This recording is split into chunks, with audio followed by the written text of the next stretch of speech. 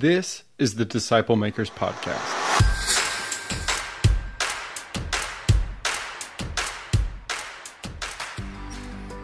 The following audio comes from the National Disciple Making Forum by discipleship.org.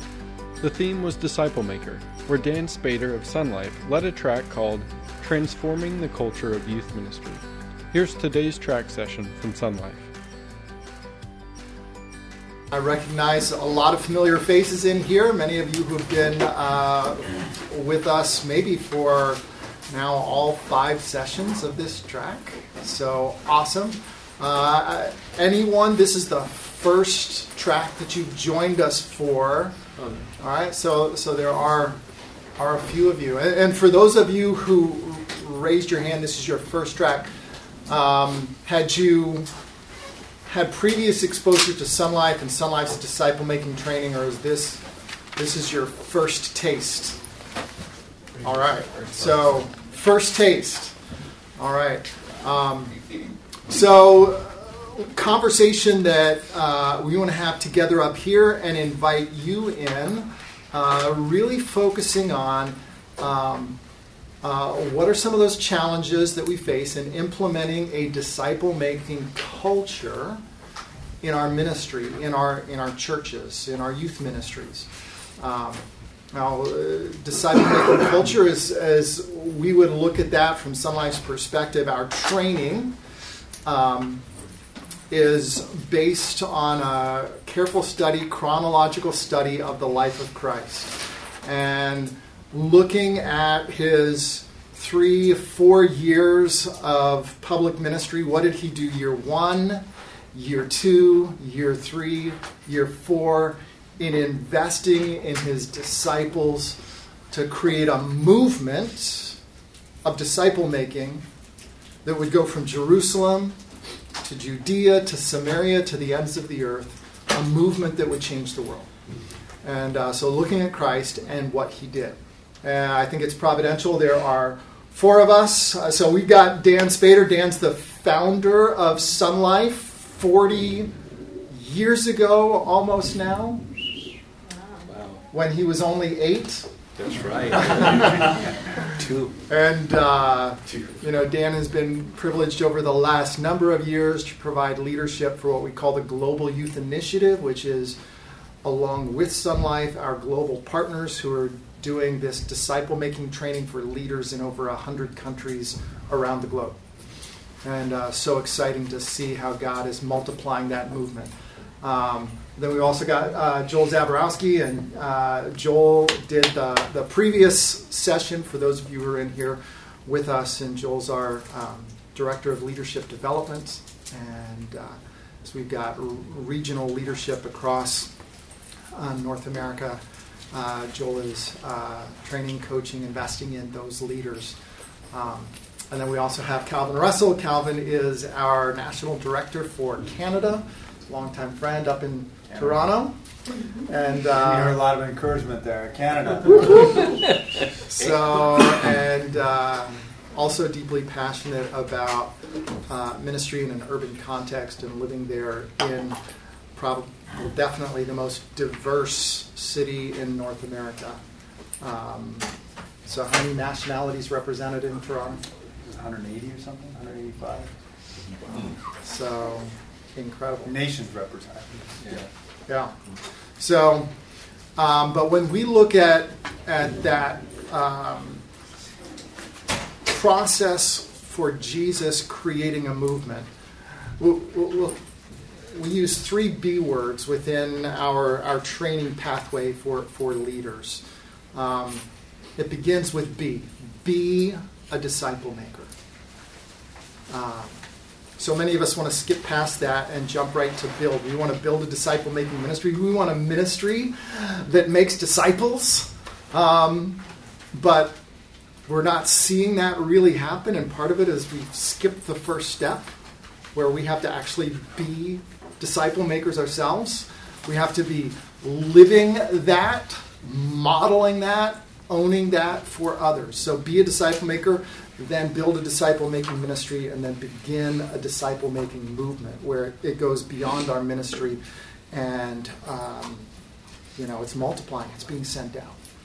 And looking carefully at the life of Christ and how he did that. For those of you who it's your first time in here, just by way of quick review, at Providential I said that there's 4 chairs up here. Talk about that disciple-making process that Jesus walked through with his disciples. We use 4 chairs as a word picture for that. And Dan, who authored the book, 4-Chair Discipling, why don't you just quickly give us a snapshot of those 4 chairs? Well, it's rooted in chronological study of Christ. Early in his ministry, within the first week, he says, come and see or follow me. Or come and see, excuse me. In John 1, he said that to some initial disciples of John the Baptist. Come and see. It literally means just show up. That's his seeker chair. Then he said, follow me. Philip went to Nathanael, Samaritan woman, follow me, which is a different word. The Greek word akalatheo, it literally means to line up behind, become my disciple, learn of me. And then 18 months into his ministry, he, after spending 18 months of building relationships with a group, he identified 5 that popped out of that, surfaced like the cream of the crop that began to rise because they were faithful, available, teachable, and responsive to him. He went to them and said, follow me, I'll teach you to reproduce, make you fishers of men. That was chair 3. His priorities changed, his teaching began to train, his experience with them began to change. From this point on, you find him 17 times to the crowds, 46 times to the few. And then later on, he says, literally, go and die, or go and bear fruit. John 15, and he said, now get out of here. It literally means leave. Go. Get out of the nest, leave, and go reproduce in others what I reproduced in you. So it's just a metaphor of the disciple-making pathway, rooted in the life of Christ chronologically. So chair 1, you have the seeker or the spiritually lost person. They put their faith in Christ. Move into chair 2, the chair of a believer. And that is Joel. Perfect. We'll put a cross right here. A believer who needs to be rooted and established and grow up in their faith. We don't want people to get stuck there. Moving into chair 3, the chair of the worker. The harvest is great, but the workers are few, and so equipping them as workers, but not the kind of workers that we typically, are looking for in youth ministry or in the church, because we make those announcements, we need more workers, and what are we looking for? Nursery workers, ushers and greeters,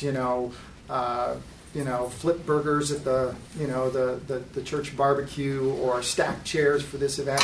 All of that is, important ministry service that needs to happen. But Jesus, when he said workers, he's talking about the harvest. So harvest workers. And so chair 3 engaged in reaching those who are in chair 1. So they need to be trained and equipped to do that.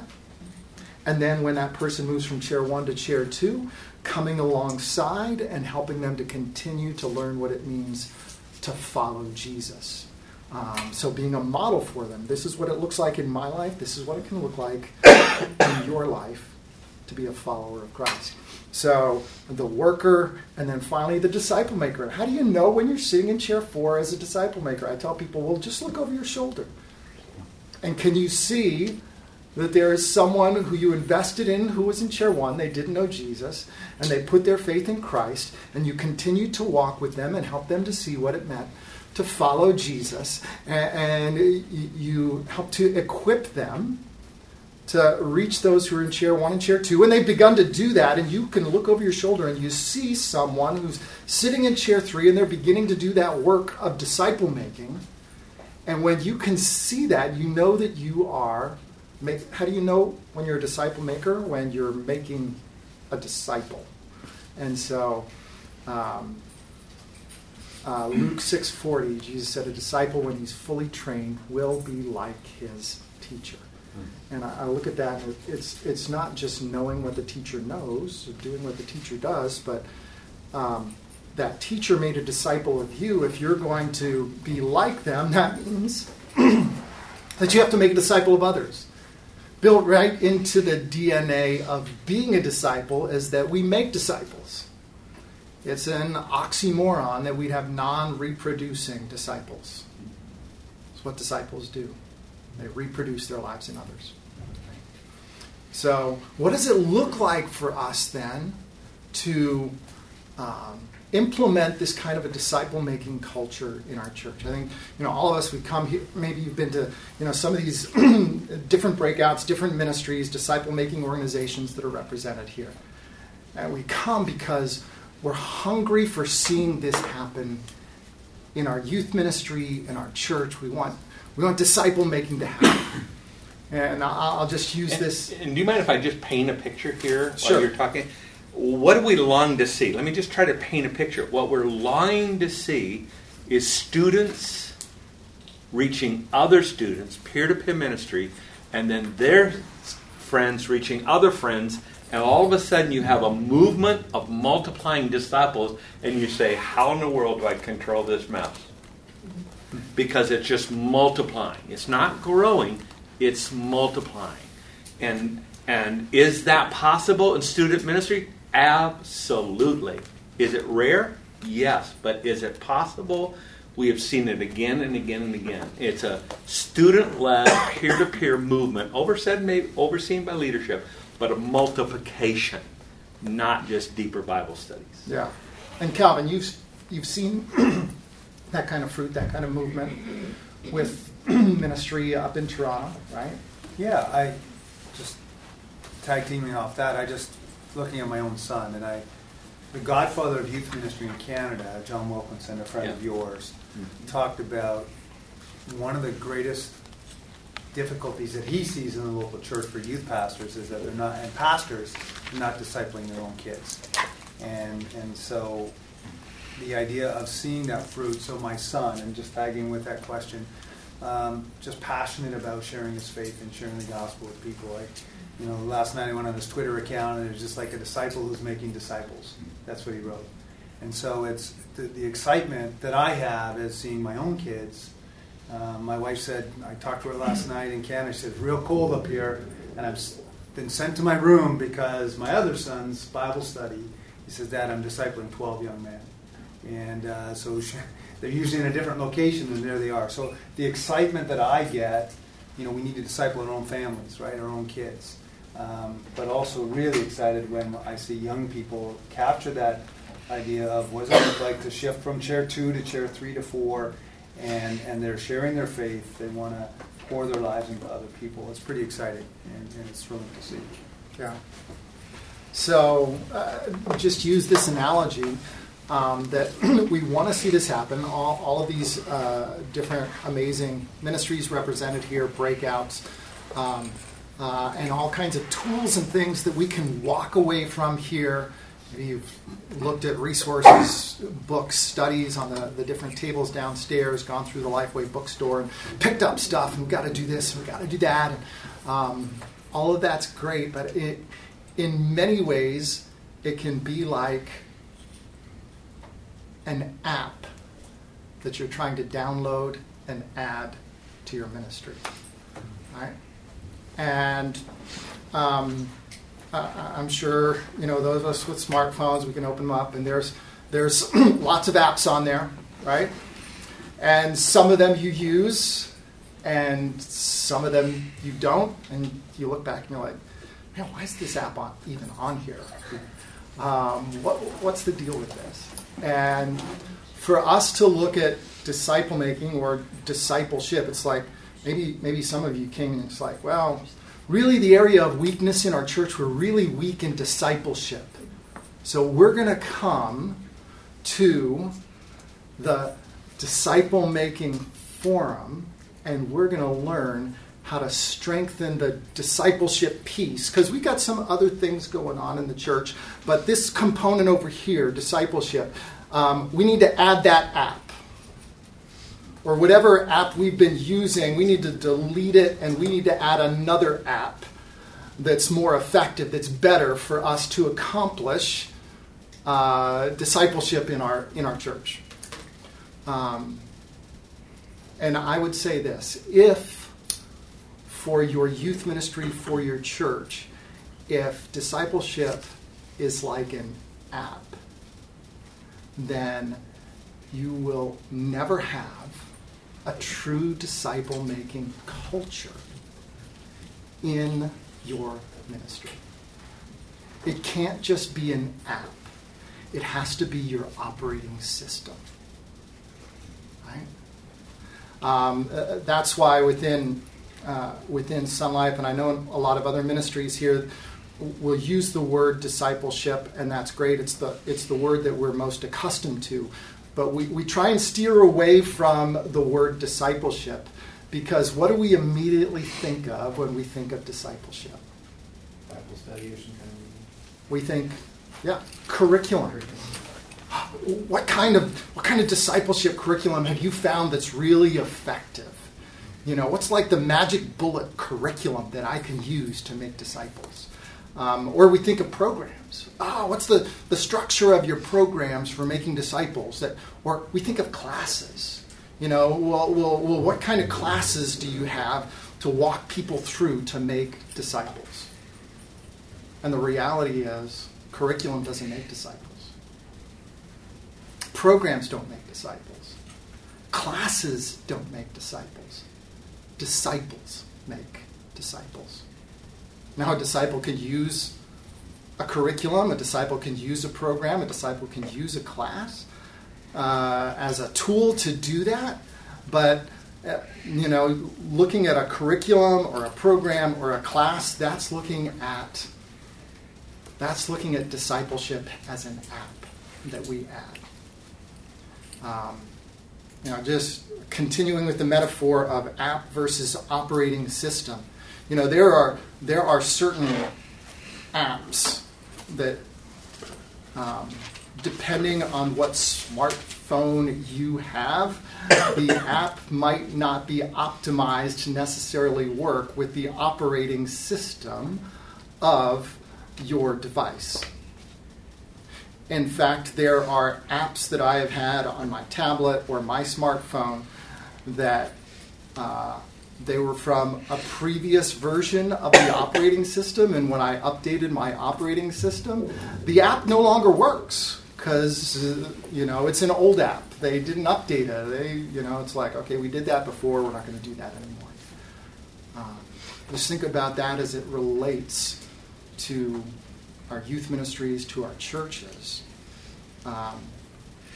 Is the app and the operating system designed to optimize that disciple-making culture within your church? So, Joel, I want to throw this to you. Just what are within youth ministry? You've coached hundreds of youth pastors across the country in implementing disciple-making and a culture of disciple-making. What are some of the challenges that you've seen and wrestled through with men and women leading in youth ministry in terms of really seeing that implemented? Before you answer, can I ask a question? I'm the old guy here. What's an app? Yeah. Everybody comes with, everybody's been discipled. I remember on stage last night they were saying, some people haven't been discipled, but everybody's been discipled into whatever, form of church leadership and everything that's been modeled for them, they've been into. So a lot of, in a church, if you come into a church and the adult ministry leaders in that church, whether it's your volunteers in ministry or whatever their youth group was like growing up, that's what they've been discipled into. That's their ministry DNA. That's their operating system. Then you've got whatever the previous youth pastor was at that ministry, however they led things, they had that DNA or that operating system.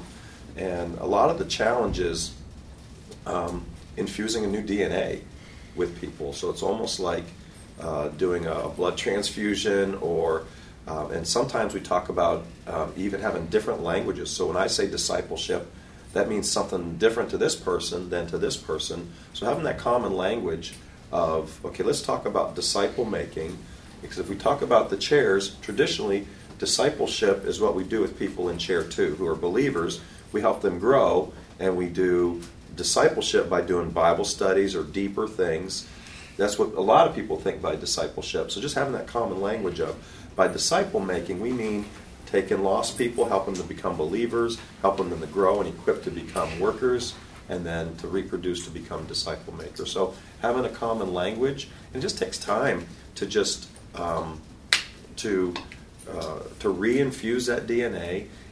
So having a common language, I think the other thing is modeling, just showing them what I mean, because telling them what I mean can be one thing, but when they see it in you, and I'm one of these, I'm the disc personality, I'm a D, I'm driven, I want to get there, and that's where it just takes time. You think about Jesus' ministry, and just a year and a half, year and 3/4 to lay a foundation, and just taking that time to patiently model and redefine and reinfuse a different DNA in a ministry.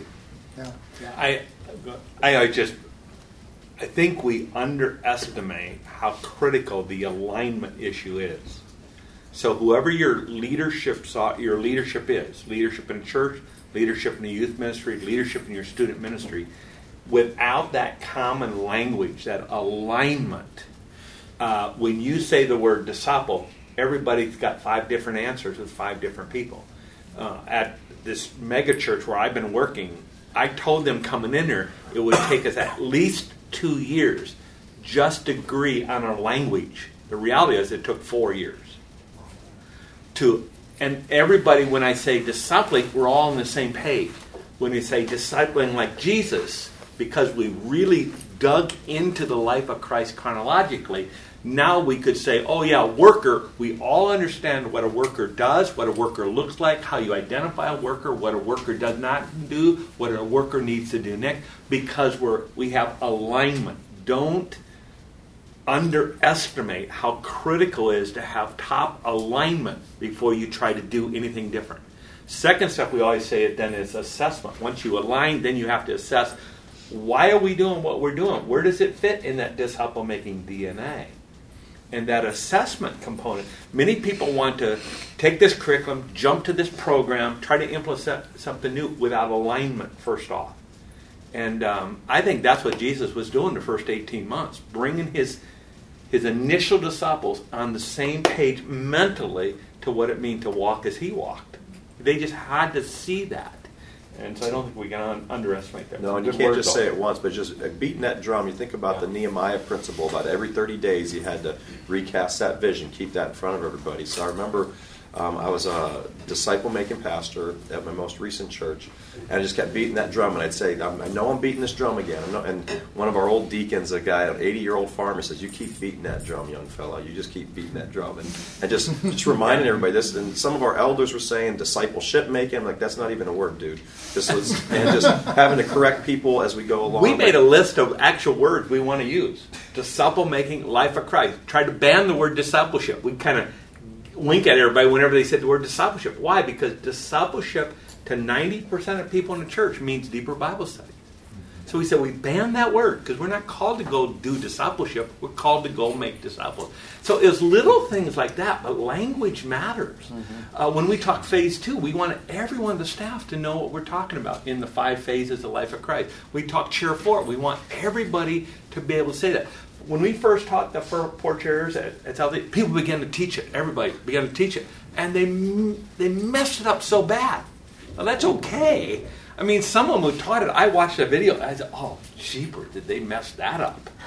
I mean, but so that, okay, we just got to keep working at alignment. We got to be on the same page. We don't need to know a lot. We just got to know the same thing. And I think you nailed it, Doug, with the question, was just with the leaders first. Who are the, having our leaders understand and align before the masses. And then not only just understanding and align, but where you as the main shepherd are modeling it, and then our leaders start to model it first. And we would, in the 4-chair language, I tell leaders, you've got to get to chair 4 first. Don't go out and preach a 4-week series on this. Get to chair 4 yourself and get your elders in your church there. Get your deacons in your church. And take a year to do that. And in our student ministries, do the same thing with our adult ministry team. Help our adults understand it and model for them and help them to be chair 3 or chair 4 disciple makers first. And then we got a good infrastructure where we can, we've built a healthy framework where our students can start to grow and develop into that. I was going to say the discipleship versus disciple-making conversation. discipleship, how do we learn more?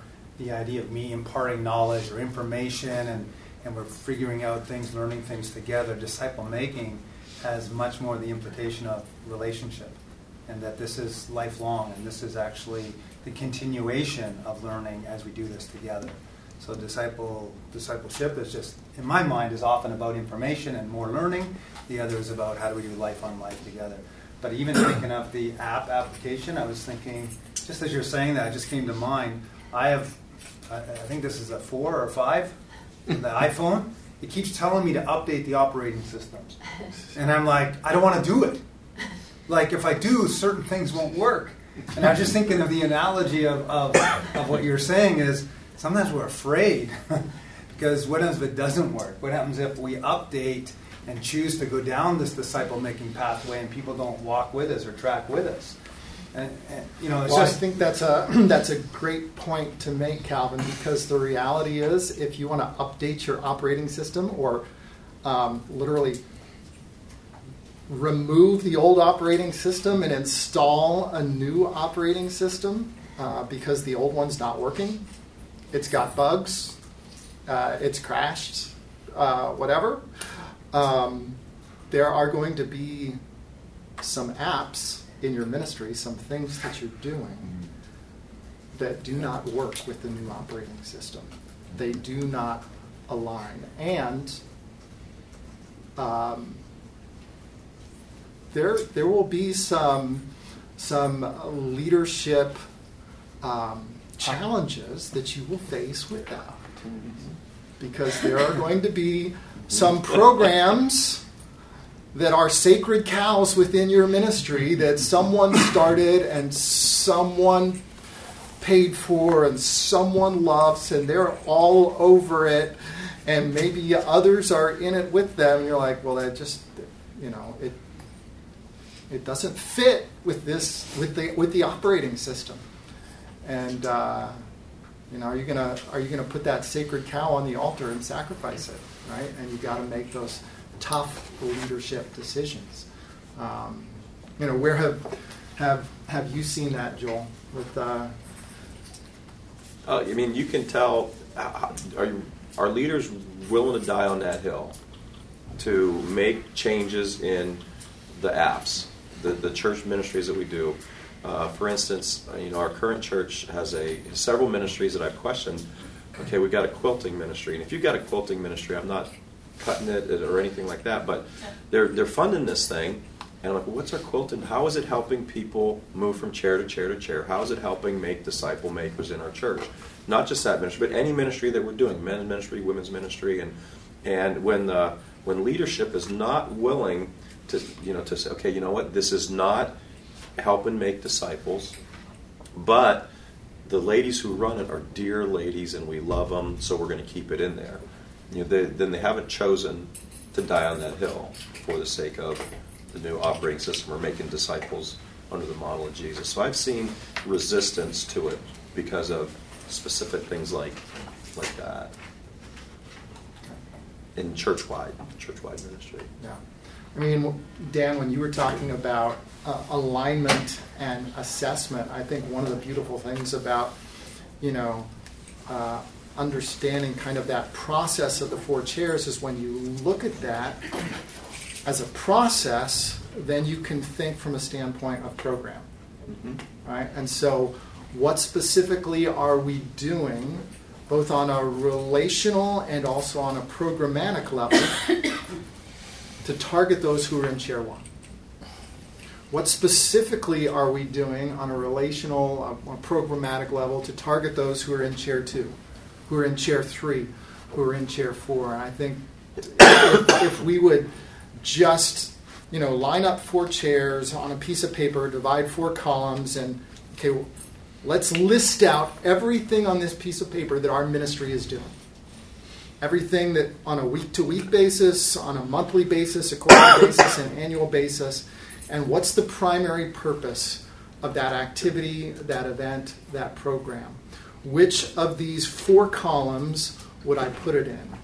And I would think the vast majority of our ministries, you're going to see everything falling in the first and the second column, and probably for the vast majority, it's not even the first column, it's the second column. You had a question? Or? Yeah, I did.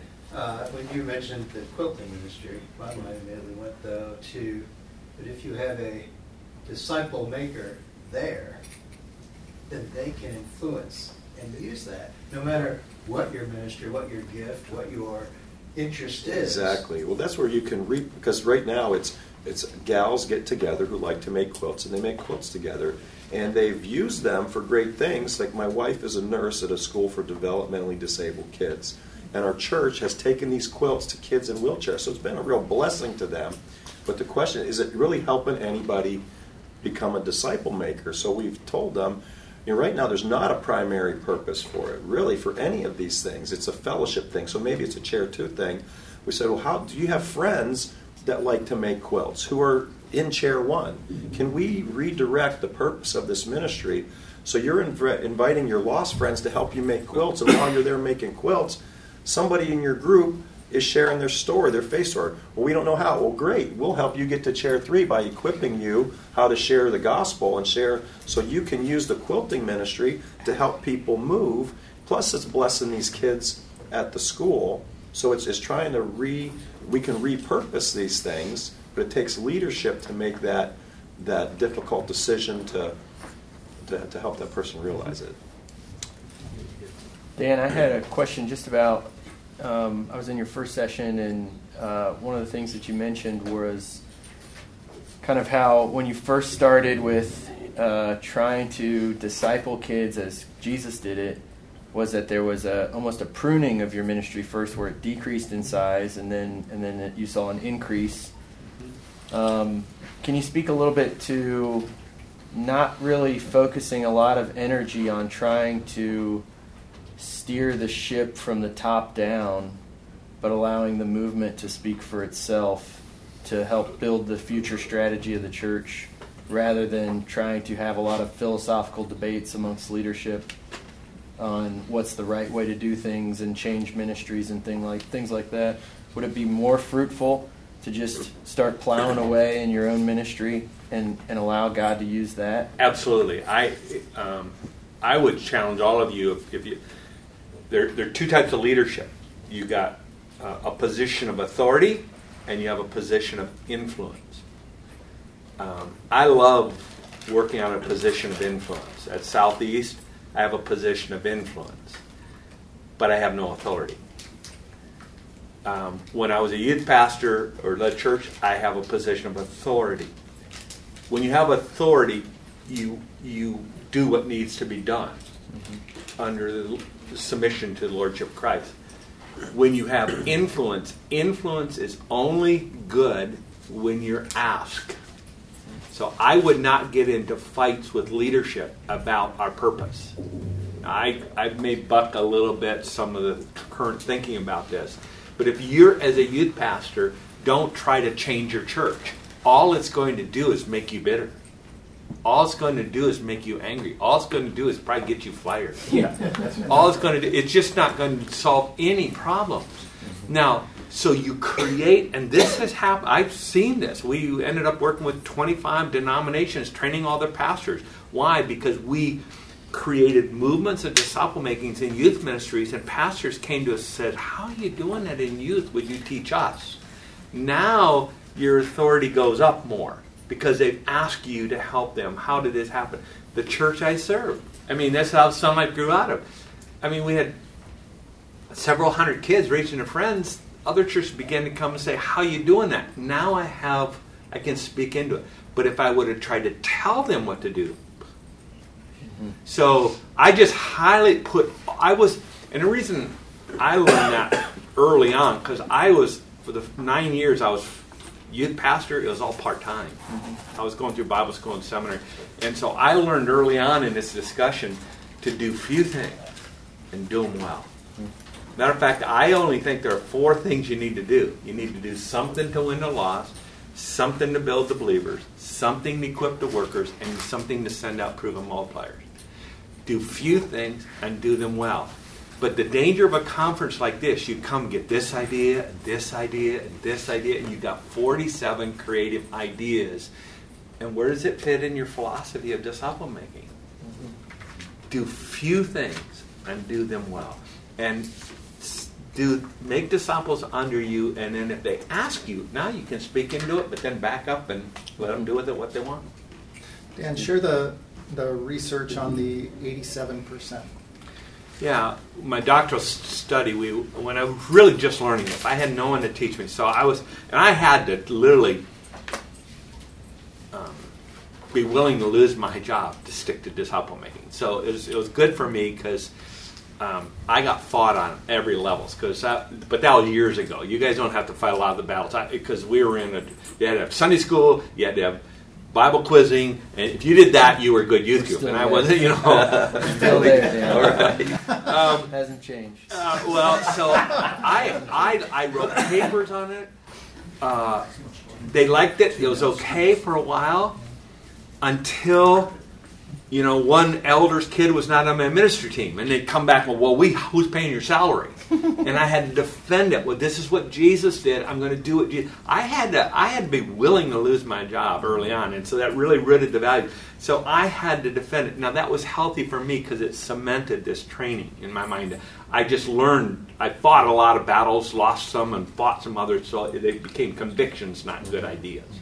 So, but in that, when we began to train other churches, because they were coming to us, my doctoral work, I began to analyze 100 churches, and roughly came down that said they were committed to making disciples like Jesus. And so we began to analyze those 100 ministries. Most of them were youth groups at the time, but there were a couple church-wide. And what we found was this thing we call the 87% problem, those who've been around Sun Life Law. But we went to them and says, okay, you're committed to making disciples like Jesus. Absolutely. Are you sure we're 100% committed to it. Okay, that's your mission. Now let's analyze your structure to accomplish your mission. What kind of programs do you have? And they said, we have a Sunday morning service. And it's a church-wide. Great, what's the purpose of it? Well, what do you mean, what's the purpose? Well, who are you targeting, what you're trying to do? And they said, pastor preaches, we sing, everybody comes, and we worship the Lord. It's designed to help believers to grow, to grow. Great, what else do you have? We have Sunday school. Well, what's the primary purpose of that? Well, what do you mean, primary purpose? Well, who's it targeted for and what you're trying to accomplish? Well, we're doing it because everybody else does it. No, that's not what I asked. What's your primary purpose? They struggle and say, it's to help believers to grow in small groups. So we have, they didn't have that now metaphor, they had chair two. What else do you have? Well, Wednesday night prayer meeting. What's the purpose of that? Well, it's to get Christians together to help them grow. And we went down program. I've done this with churches that have 110 programs. I did it at Southeast. They had like 98 different ministries. What's the primary purpose? Who's it targeted for? And overwhelmingly, now Southeast is a very evangelistic church where I'm at. So Southeast was rare for most churches I've done it. We found in that original research that 87 of the 100 ministries that we evaluated who said they were committed to making disciples like Jesus had all their programs targeted to chair two people. Almost nothing designed specifically to win the lost, and almost nothing designed to equip the workers, except they would train their people how to, I always jokingly say they're ushers to ush, they're deacons to deek. They would train their few workers to do, their church activities. Nothing biblical equipping, like Doug talked about, how to be out in the harvest field and win your friend. All of the church programming was targeted for chair two people. And then we wonder why we're not making disciples. Because to be a disciple in that model, you got to be doing chair two stuff 4 nights a week. And we measure you're a good Christian if you're busy at church or in the youth group. And that is so unbiblical. I mean, we train this line, and the question get me going here, but we trained this so many times. Teaching the life of Christ, and I'd talk about how Jesus was a friend of sinners, and I asked the question, how many of you have non-Christian friends? Or how many of you have friends or non-Christians who call you their best friend? because that's what was happening to Jesus. And I have people walk out and say, no, if you're a really good Christian, you stay away from the lost. Where do you find that in the Bible? But most church people are so into themselves, they don't know non-Christians. And so to walk like Jesus walks means they're doing nothing. We got to help people be a friend of sinners in the world, but not of the world. And so that your DNA changes. I don't know if I answered your question. I answered a bunch of stuff there. But, that makes sense? Mm-hmm. I would really try not to fix the church unless you're the senior pastor of the church.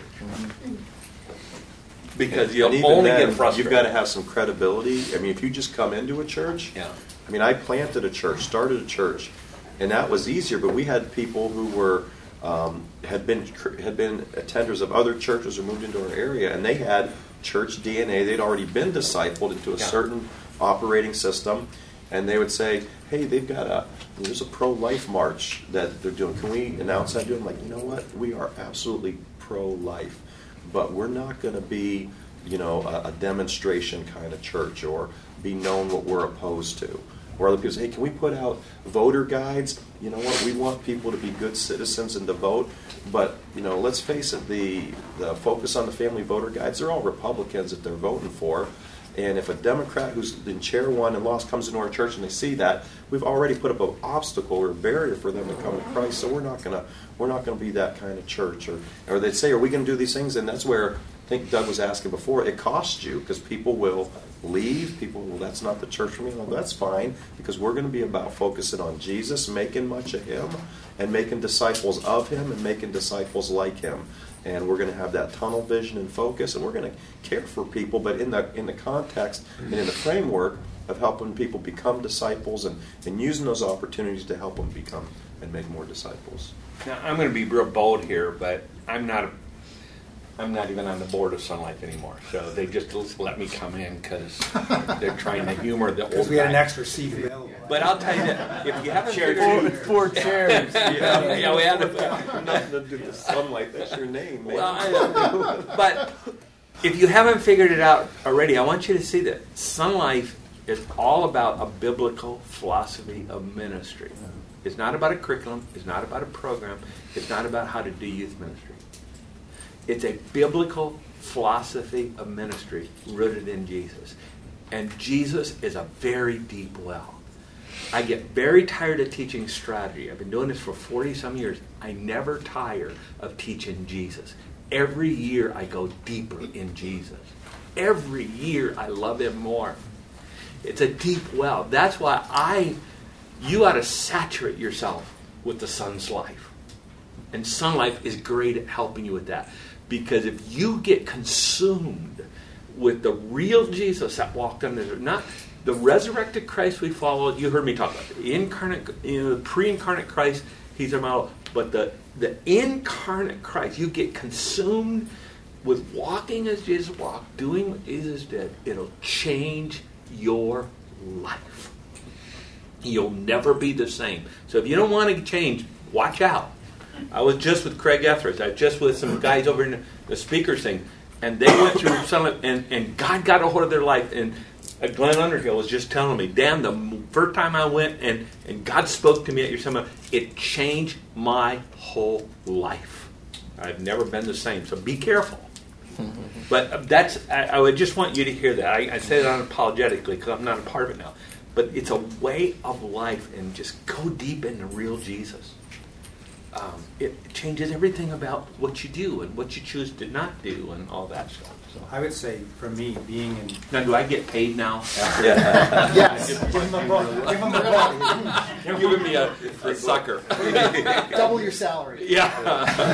I was just going to say that for me, being in youth ministry 30-plus years, in an urban context, very difficult at times, the Sun life, looking at the Son's life, looking at Jesus and seeing that as our model has actually kept me in it. And versus running from program to program, what do I need to do next? And rah-rah and lights and, I came into the church yesterday taking pictures of the building, sending them back home to Canada because we had nothing like this where we are, and it's just like, wow, look at this. And my daughter is like, Dad, that's incredible. Basketball net inside the church, and the cafe and all that. And because it's just not who we are. So it frees me up from trying to do this and trying to run program, even though we do this and we do program.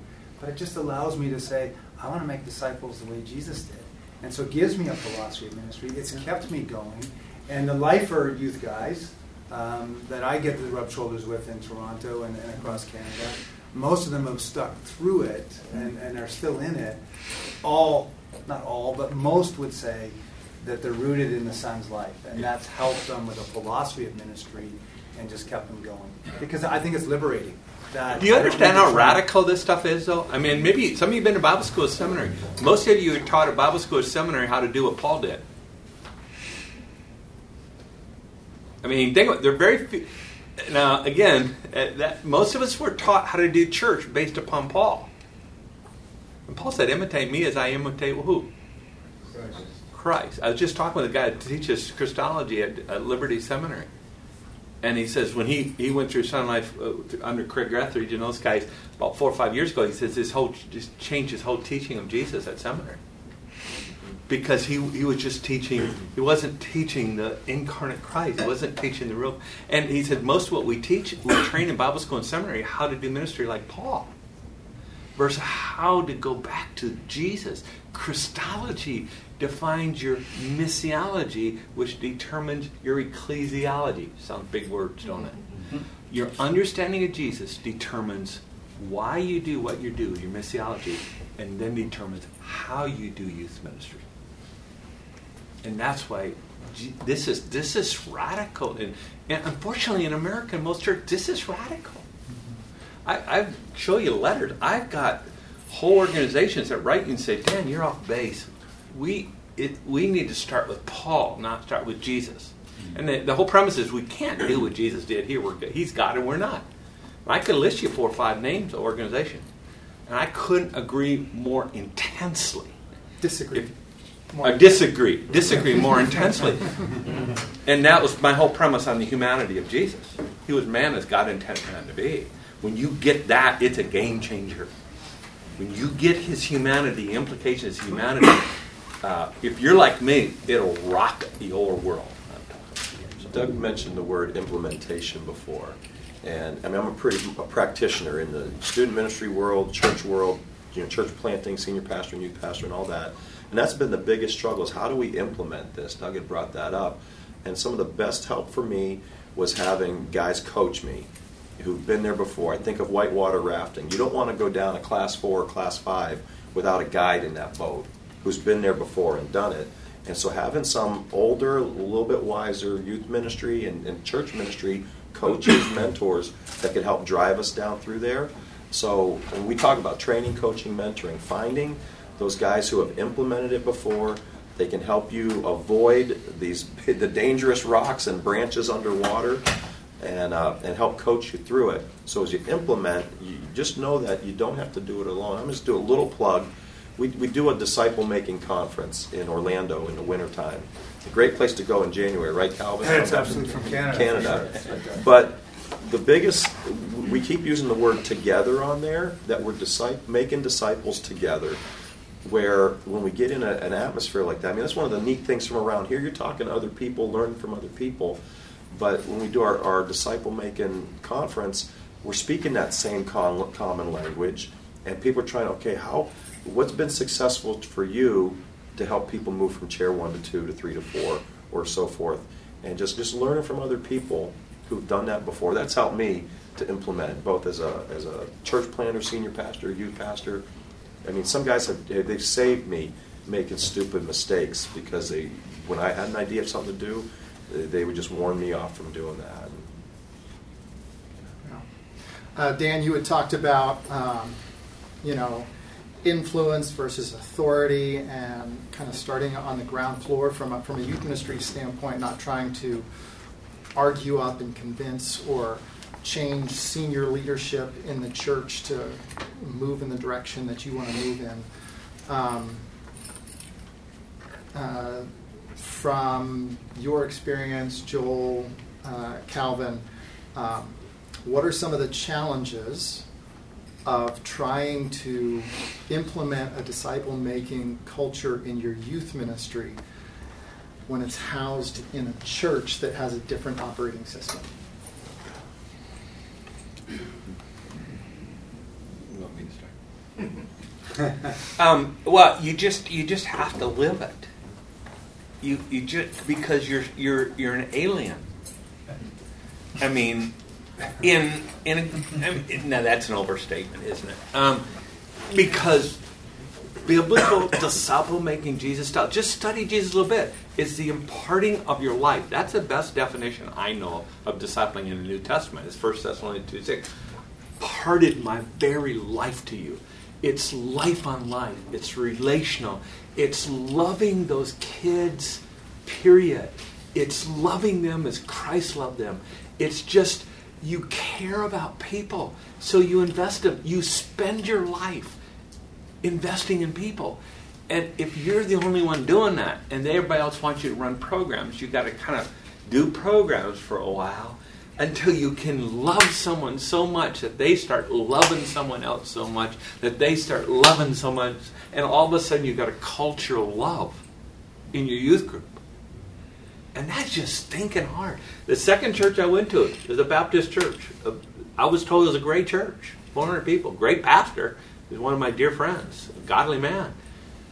But church 400, youth group of 30. And after being there 2 years, pouring my life into it, it shrunk to 20. Because some kid didn't like the fact that we didn't do a lot of pizza parties. And we didn't do a lot of roller skating parties. And I said, I don't have time for that. That we didn't have officers. Now you don't have, but we had officers. And I said, I just forgot to have elections. Because I didn't want officers, because the popular kid got elected. So I'm just not going to do that again. And I started a ministry team. And one kid got really ticked, who was the sharp, or who was the wittiest kid, the popular kid. I didn't put him on my ministry team. He later on went to become a student body president at Moody Bible Institute. And the reason he did, because he got so ticked, he tried to get me out as youth pastor, that he didn't get part of a ministry. And I just confronted him, Dave, you want to be? So it was just gut-wrenching. And if the elders would have fired me 2 years into it, when they discussed if they should have, I probably would have accepted it, because I shrunk the youth group. But it was an intense, emotional, relational battle. But to me, not to do what Jesus did, to walk as Jesus walked, to love people with you, I would be sinning if I didn't do that. Mm-hmm. To me, and again, this is an overstatement, but some of you maybe need me to say it again, but if you don't make disciples, you're sinning. That's really harsh, isn't it? No grace in that at all. but that, if we're going to do what Jesus did, it means we give away our lives to people. We love them into the kingdom. And that, if you start doing that, and that's what I love about youth ministry. You start doing that with kids, they pick it up and they'll say, I mean, Tony's here. Tony's a good friend. And you know, isn't that true, Tony? You've been doing this for years. When you start loving kids, you may not be the hottest youth pastor in town. You may not have the biggest youth group. I was in the shadow of Bill Hybels at Willow Creek. And there are people in our church who wanted us to have lights and bells and whistles and all. And he was brilliant. Speaker, but we just grew it organically, and it shrunk, and then we began to multiply. Mm-hmm. And you may not multiply that much, but is it worth it? Yes. Would I do the same thing over? Yes, because it's the right thing to do. I just want to jump in. My son's a youth pastor in Toronto, and probably the largest church in Toronto, which is a little bit weird that he just turned 22, and him and I talk about this all the time, and the struggle and the pressure that he feels to run programs. And last year at the D conference, God got a hold of his life. He says, Dad, all I want to do is make disciples. I don't know what that means, what that looks like yet.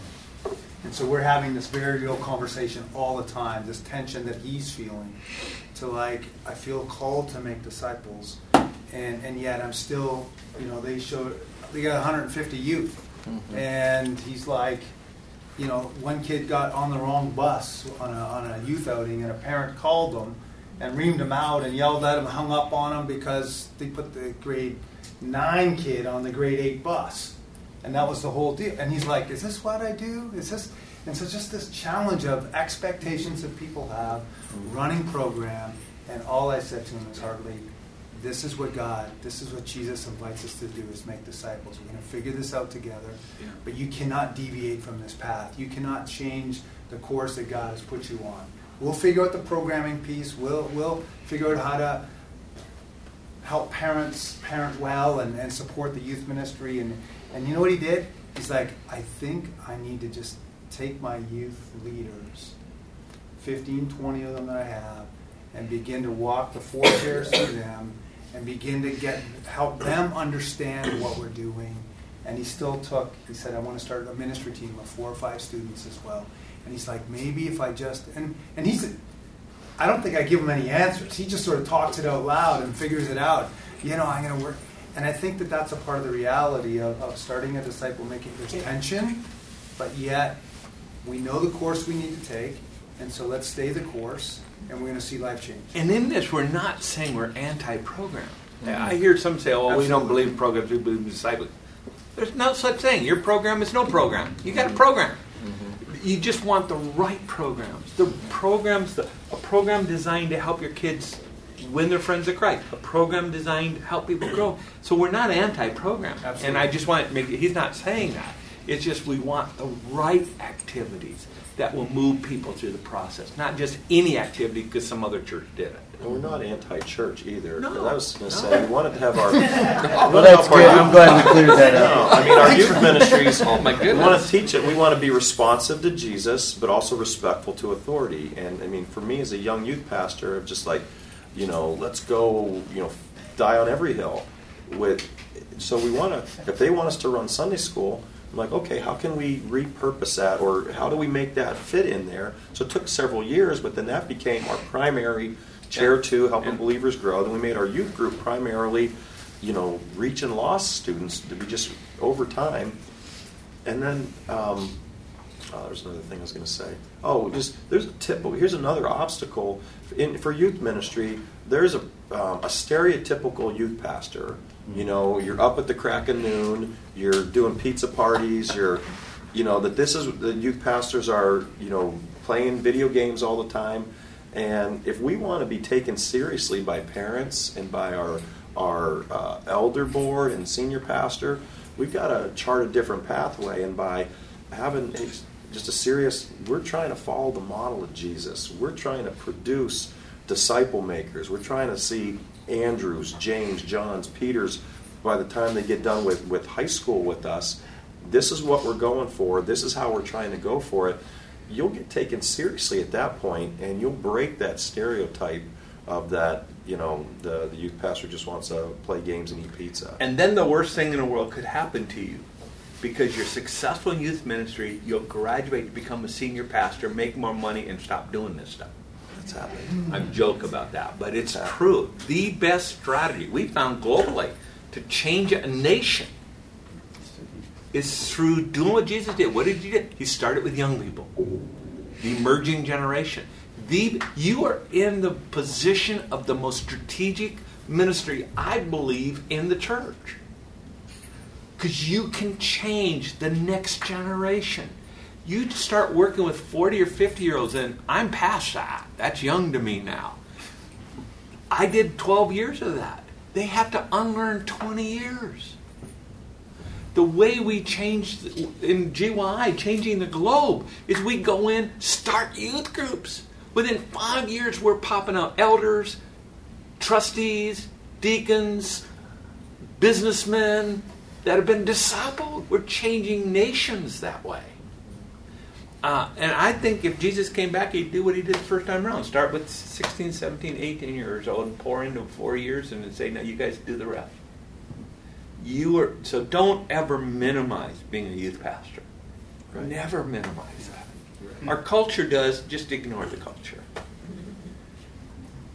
I love the story of someone who said to me one day, hey, when are you going to grow up and be a pastor, like a real pastor, when I was a youth in the local church. And I said, do you go to like a middle school teacher and just say, hey, when are you going to grow up and be a high school teacher or a university professor? You know, they're like, no, this is my calling, this is my career. They never asked me after that. You know? Simply that it's okay. This is what we do, and celebrate that. I say to my son, I said, dude, you are incredibly positioned to have an incredible life of impacting people, and so never take that for granted. Enjoy every moment. This is an adventure that God has put you on, and you're going to do life on life with young people and youth leaders and influence the church. I do believe that, because we're inviting people to a lifelong followership of Jesus. And so the attraction must be Jesus, not the pizza party, not the lights, smoke and mirrors. And Canadians like sameness, smallness, and status quo. We don't like change. We don't want anything big. That's just who we are. So smoke and mirrors after a while doesn't mean a whole lot. And so there's going to be probably a better. I'm not a good enough speaker. I'm not a great enough personality to hold people for 4 years, 5 years. It has to be Jesus. We put him at the forefront, and because we want lifelong followership. That's the key, and so that's why disciple making is absolutely essential, because we want young people to grow into mature adults as they follow Jesus and become healthier husbands and wives and spouses and great parents and then grandparents and yeah.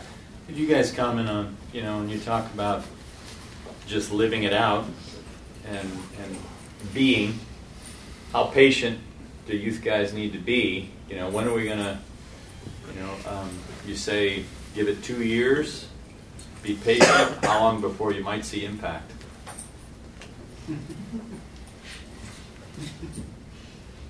It depends upon the church. That second church I went to, 2.5 years, they were ready to fire me, and I would have left. It probably took 4 years to turn that ship around. And I had to graduate some kids out. I think now I know enough. I probably could have discipled them into Jesus lifestyle, but I was so learning it myself, I just didn't know how to work with those spoiled church kids. I think now I know how a little bit. So sometimes it just takes a while. And sometimes it can go quick. The first ministry, it was really quick because they didn't have a youth group. So anything I did was wonderful, and I just loved them. They were Syrians. It was a Syrian church. They hugged the ladies would come and hug you, and I, as a pig farmer from South Dakota, I didn't know what that was like to have a strange woman hugging me. But then I realized I loved it, and everybody was hugging everybody. It was just so it happened faster there because they were very relational as a church. So it really, I think it varies in every situation. And some of you will try. You pour your life into it, and you'll get fired. Some of our best guys, I talked to guys through the years who really know Sun Life doing, had built a strong, solid ministry, went to another church, and got fired. And got beat up. Rob Young, the guy who followed me, got beat up in a church because the church would not let him do it. He got too much, and it wasn't, the whole church. It was like parents or kids or, and some of you are going to experience those wounds. And that's part of God building in you to make you a better disciple maker long run. It's, I think, Jim, part of it's the foundation that you lay. If you lay a good, solid foundation and take the time to do that early on, it can grow faster. It can. I don't mean youth ministry growing faster, but developing after the model of Jesus can happen quicker. If you rush the foundation, it's almost like the soils where it can grow fast and then fall apart. So that depends. And then the church itself. My first church wasn't a disciple-making church. I was there 6 years. We experienced fruit at that church. There's still students of mine there that are in their 40s now, and they're leading worship. They're making disciples in the college and career there. One guy planted a church. He works at a machine shop, and he planted a church as a part-time pastor. So all these guys that were my first youth group. So we had a level of fruit there. My second church, a disciple-making church. In fact, the pastor who discipled me, the first guy really mentored me in ministry. His wife's here. I got to see her a couple different times. They're up in northern Michigan now. But that church, man, we were able to see fruitfulness about 4 years, really humming. 7 years, much fruit. And by year 10, man, it was multiplying and just people were doing things, and that allowed me one year to be the interim senior pastor at the church because we had so many people, it just had become, strong and healthy. But a lot of it was because the whole church was aligned in that direction to make disciples like Jesus. Now you can, within your first year or within 2 years, you can put programs in place to align with this disciple-making process. But remember, programs don't make disciples. So those programs in and of themselves are not going to produce that fruit. It has to be a relational disciple-making process. So those programs really are meant to cultivate, encourage, to stimulate disciple-making relationships. So when you do outreach and you're having your kids invite their lost friends, you're the youth pastor, you present the gospel, you have the students, if you want to trust Christ, raise your hand, come forward. We'll have all our adult leaders pray with you. And if that's your model, you're kind of cutting your students out of the discipling process of discipling their peers. They brought them, and then they're just turning it over to you, versus, you have students on stage, they're sharing their testimony, helping to present the gospel. Maybe you do the message, but when you get to the end of it, you don't close the deal. You have them get together in groups of 4 or 5 in circles. You make sure you've got students you've trained to share the gospel, and they're in all of those groups, and they're walking through, and they're leading their peers to Christ. And then they're continuing to walk with them. Strategically, you're changing your focus. It's not just the programs, but how are they facilitating the relationships, disciple-making relationships that you want to see happen. It took me 7 years to learn this one thing, but I'll just say it in a couple sentences. When you get a ministry team, a few kids pop to chair 3, your number one goal, in my mind, is to help them succeed at seeing a friend come to Christ. When you think that way, you now are no longer just a youth pastor, you're an equipper. Because you say, if you got a ministry team of 8, 10 kids, and you say, my goal is not to see 8 or 10 kids come to Christ this year. My goal is to see 8 or 10 of my students lead someone to Christ for the very first time. Now you mentally have made a shift to think like Jesus, because Jesus thought multiplication. Don't think growth, think multiplication. So everything you do is to help your students see a friend come to Christ. Now they become a spiritual parent, and they ask questions they never asked before. Now you begin to see multiplication.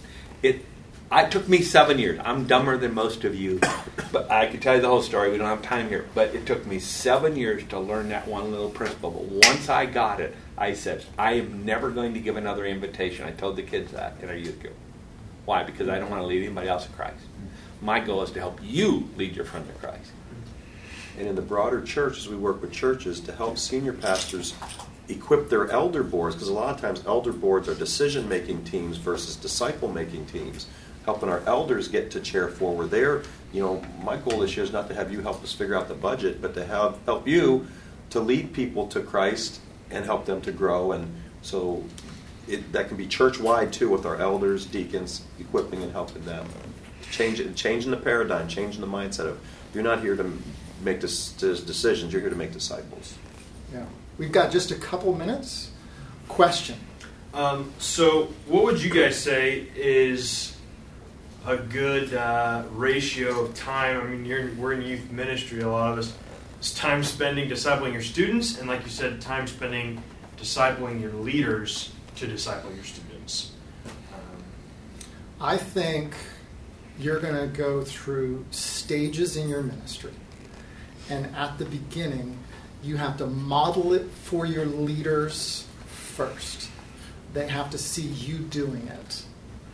You can bring them in and then begin to equip them to do what you've been doing. So at the beginning, you're going to need to be much more personally engaged in discipling students so that you can model what that looks like for your leaders and for other students. You got to set that pace. But then when that model is laid down, then you can begin to shift more of a focus toward equipping, coaching, discipling your leaders and your ministry team for them to be discipling and equipping others. So, it all depends on kind of where you're at in that process. And the size of ministry, number of leaders, there's a lot of things that can really change. But I would say this too. It's valuable for you. I know some who've been in youth ministry, and their youth ministry grows, and it gets to a point where they're now just focused on the leaders, and they're not focused on students anymore, and they're just letting their leaders do that. And I would say to always kind of keep your hand in that pot and always have some students Go back to Jesus, who you're pouring into, who you're investing in, because you're continuing to model it. The bigger Jesus ministry got, he went to 12 and he went to 3 and in his most love. But he went smaller, but he also went larger. So he never isolated himself from the crowds. He'd spend a whole day with crowds, but he did pour in a few. So, and if you isolate yourself as your ministry gets big from the crowds or from the discipling the student on it, you ultimately will lose touch. Yeah. What is like the number one, people come to trainings and they hear this, what's like the number one pitfall or mistake pastors or youth leaders, they come to a conference like this, go back to their home church and try and implement it, and it doesn't take off? What do you think the most common, or things you've seen most common mistakes are? I would say you go and back and try and put programs in place and get everyone else to make disciples, and you haven't owned it yet. You're not doing it yet yourself. I would encourage you guys, if you can find a Sun Life trained guy that lives around you, and just spend time with him, and for a coach, say, help me think through some decisions, somebody that's outside, Or to try to do too much too fast. Like Dan said, do a few things and do them well, and that was real helpful for me almost 30 years ago, just to try to do a couple things. What's one significant thing this year for Chair 1? What's one significant thing for Chair 2? So just to, and then I try to do a 3-day prayer retreat every year, where I just, okay, Father, what are you telling me to do? This is your ministry. I'm your man. I was bought at a price. I'm not my own. What do you want me to do? I'm a steward over this thing. I want to steward this well. What are you telling us to do this year? And so I had, what's my key things we got to do for Chair 1, for 3, for 4, and then several goals for each over the next year. Just try to listen to the Lord. And like Jim was saying, having a good mentor or someone to coach you through to help you avoid mistakes they've made and can help give some good insight that way. And like in your question, that would be a real good coaching question for someone to ask you questions about your ministry, what's going on there, what are the dynamics, how many students, what are your leaders like, what are their ages, are they all female, because that changes dynamics. So so just to have someone that can help you coach you through. Calvin, can you pray for our group here? Sure. Father, we are so grateful that we get to partner with you in what you are accomplishing in the world. Thank you that we are desirous of learning more of you, and even as Dan has encouraged us and us in this room to look at Jesus' life, go deeper in Jesus. And as we begin to do that, the process of making disciples who make disciples becomes that much easier and that much more important. And so, Father, give us the courage and the strength to maybe start over with a new operating system moving forward. And that is having a DNA of disciple making in our ministries based upon the life of Christ. So give us strength, give us wisdom, and a tenacity to move forward with your call in our lives, God, to make disciples and make disciples. Bless this group of individuals, and may we go in your power and your strength, and that we would know your joy each and every day. It's in Christ's name we pray. Amen. God bless you guys. Thank you. You've been listening to the Disciple Makers podcast. That message was from the Sun Life track called Transforming the Culture of Youth Ministry at the National Disciple Making Forum. You'll find dozens of other great discipleship resources like this podcast at discipleship.org. May the Lord bless you as you seek to grow as a disciple maker.